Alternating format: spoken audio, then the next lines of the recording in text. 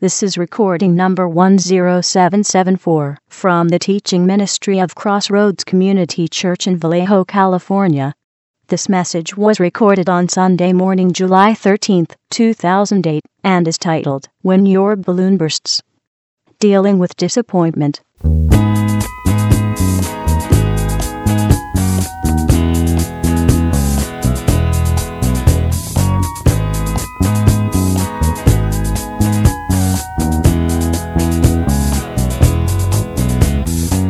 Get to the book of 2 Timothy, turn to the very first chapter, chapter 1, and we're going to start reading at verse 3 and continue on, although we probably won't read all of the verses, we're going to go all the way through verse 12.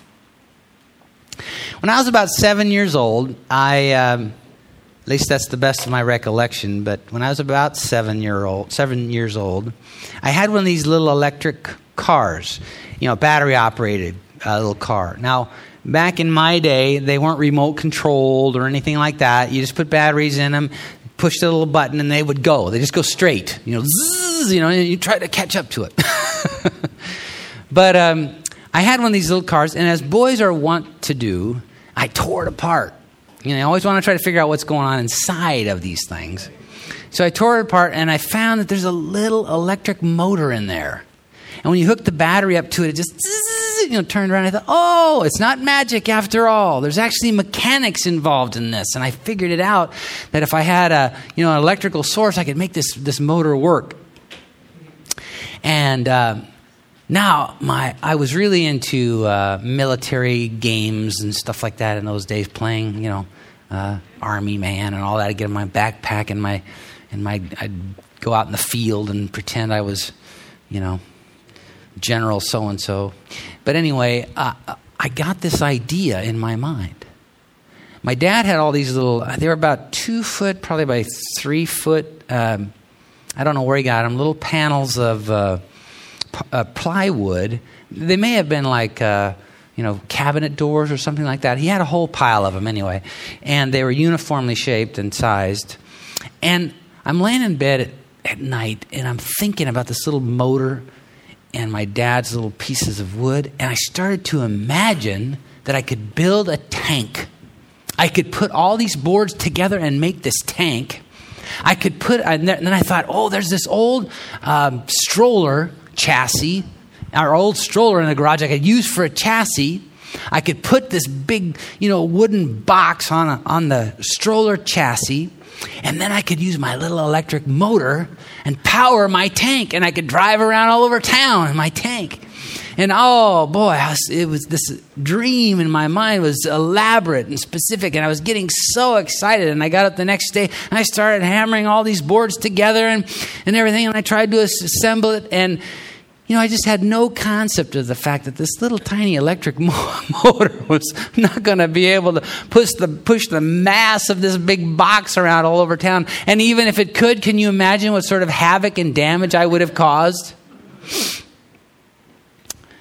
And when it finally occurred to me that this was a dumb idea and that it wasn't going to work, I was very disappointed. Very disappointed. And that's what we're going to be talking about today. When your balloon bursts, dealing with disappointment. There was another time, much later, I was in my mid-20s, and Sue and I were getting ready to start or plant or pioneer, whatever term you want to use, our first church in the city of Pleasanton in the East San Francisco Bay.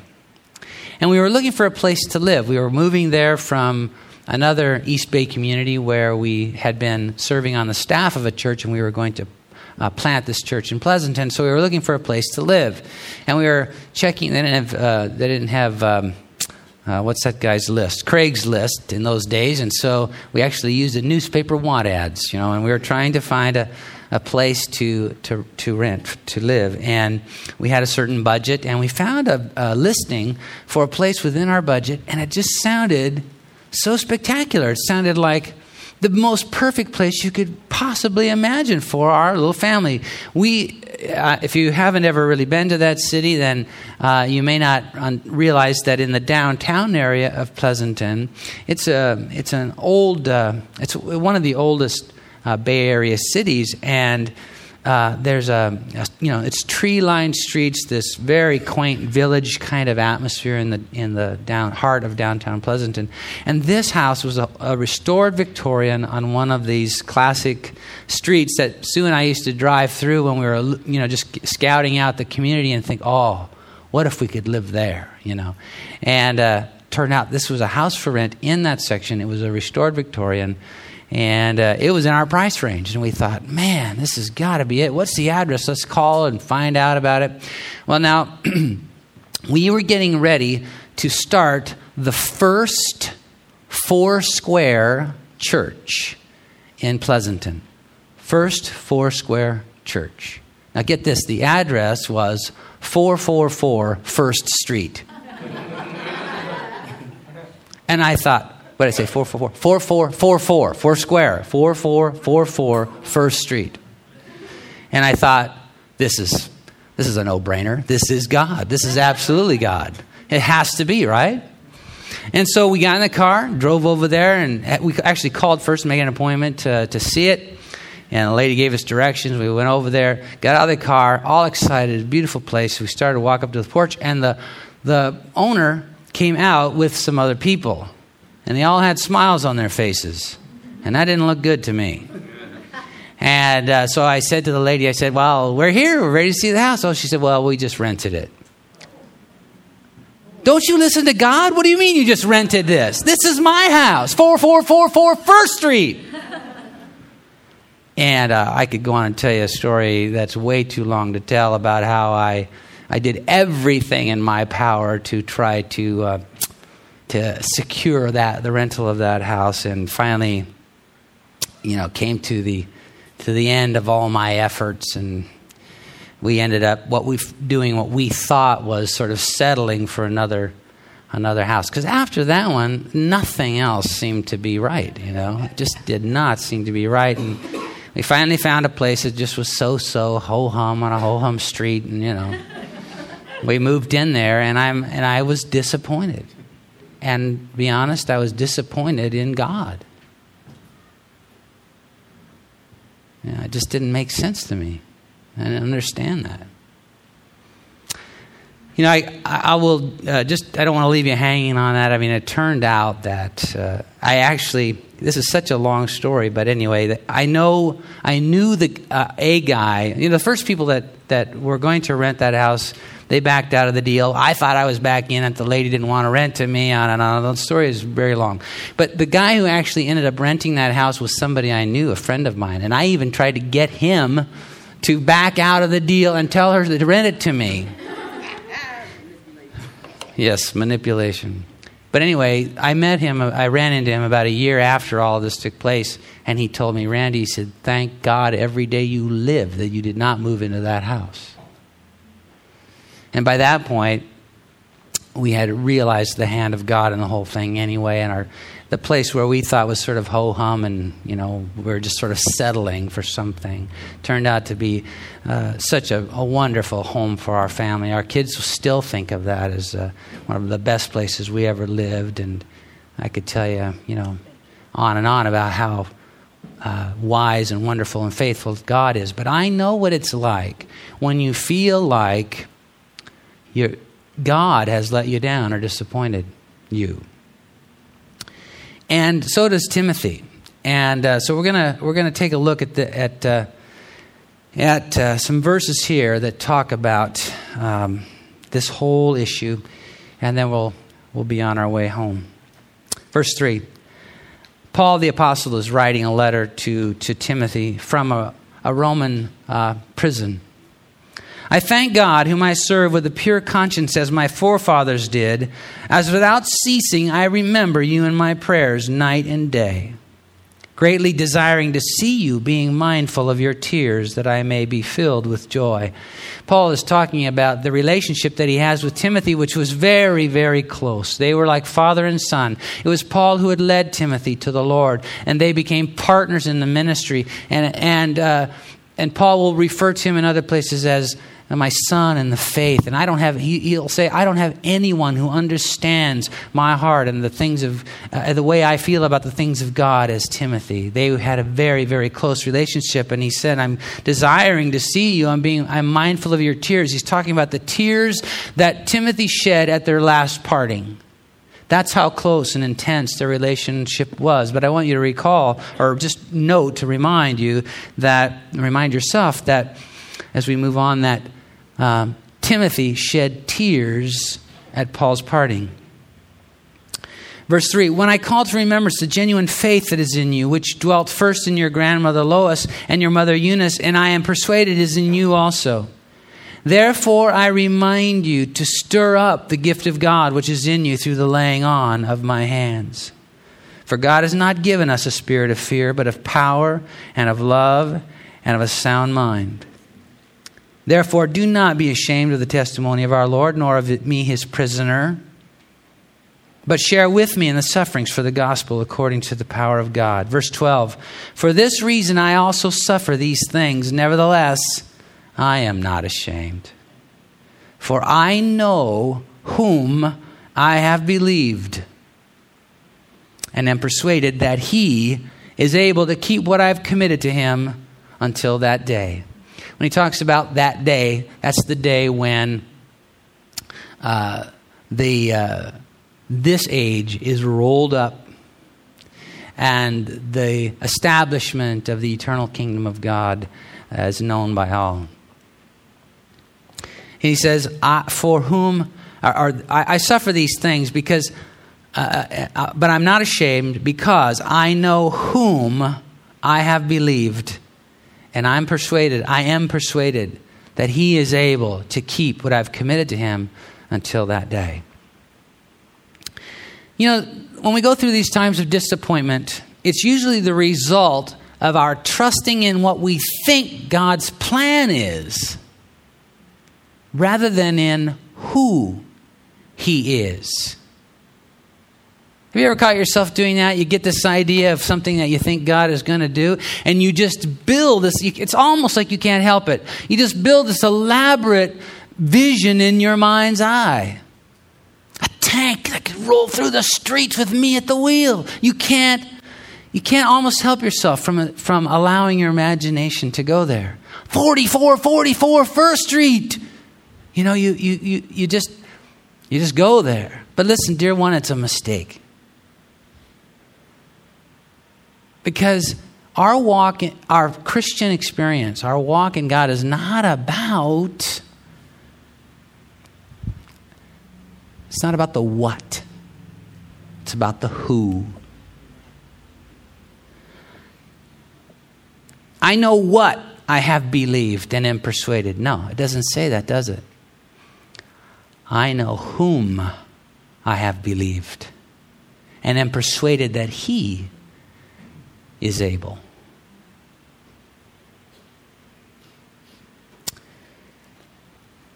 Now, Timothy here has experienced a disappointment. Very close working relationship with the Apostle Paul. They've been together through many, many experiences.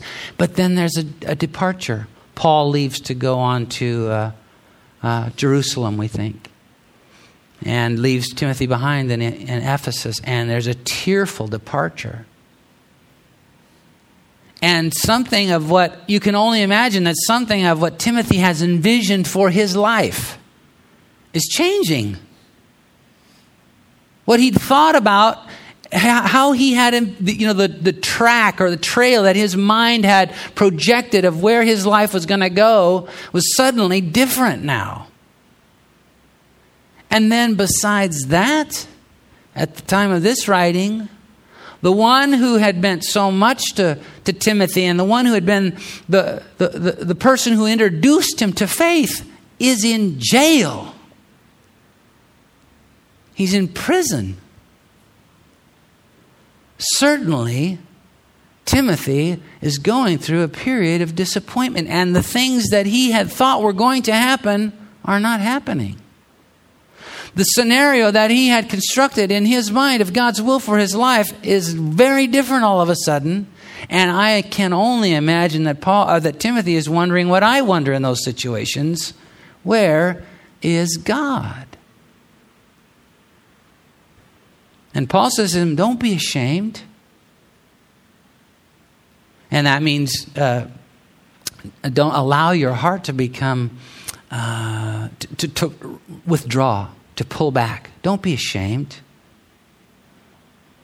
Yes, I'm in prison, but that has nothing to do with the authority or the power of God. In fact, we could go on this morning and talk to you about how Paul's being in prison in Rome furthered the advance of the gospel in monumental, exponential ways. But at the time, it certainly wasn't clear to Timothy that that would be the case. And Paul reminds him, don't pull back. Don't be ashamed. He said, you have not received the spirit of fear. You have not received the spirit of fear, but of power, of love, and of a sound mind. Take a few minutes to talk about those things. Because disappointment, dear one, opens a door. It provides an opening in our lives for the spirit of fear to get a grip on us. I'll talk to you about why, and it's clear in the text, but let me just underline that one more time. Disappointment, when we are in those times when we had a vision of what would be happening and it's not happening, when things are not turning out the way we thought they would, that's a moment when we are susceptible to the spirit of fear. And what does the spirit of fear look like? Well, based on what Paul tells Timothy, the opposite is power, love, and sound mind. We can back into that and find out what the spirit of fear is and what it does. These things. Vulnerability. When you have experienced disappointment, when things have not turned out the way that you thought they would, the spirit of fear is there to tempt you with a sense of vulnerability. Vulnerability means, oh no, if this didn't work out, if this hasn't turned out the way I thought it would, then what can I really count on? Aren't I just sort of a sitting duck and every circumstance has an opportunity to derail my future? Have you ever felt that way? Vulnerable? The spirit of fear wants to grip our hearts with that vulnerability, that sense that we are just a sitting duck. The economy goes south, I could lose my job.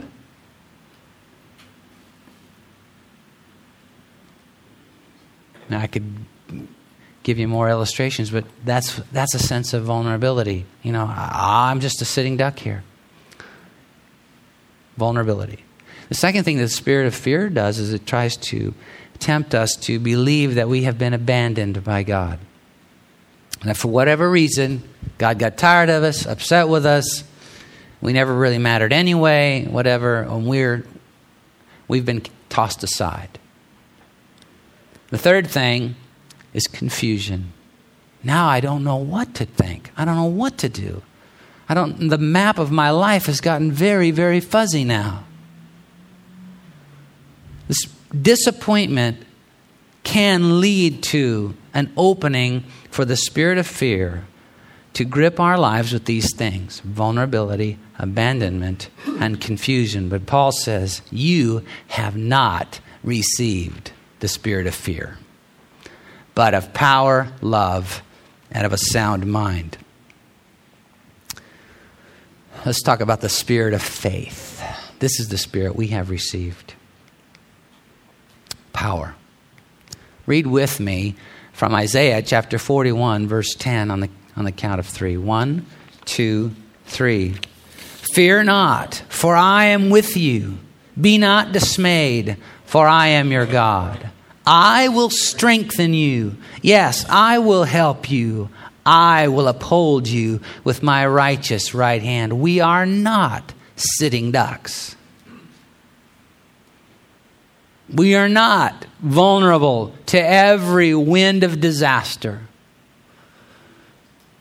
We have been given the Spirit of God, the Spirit of faith, the Holy Spirit, who is power.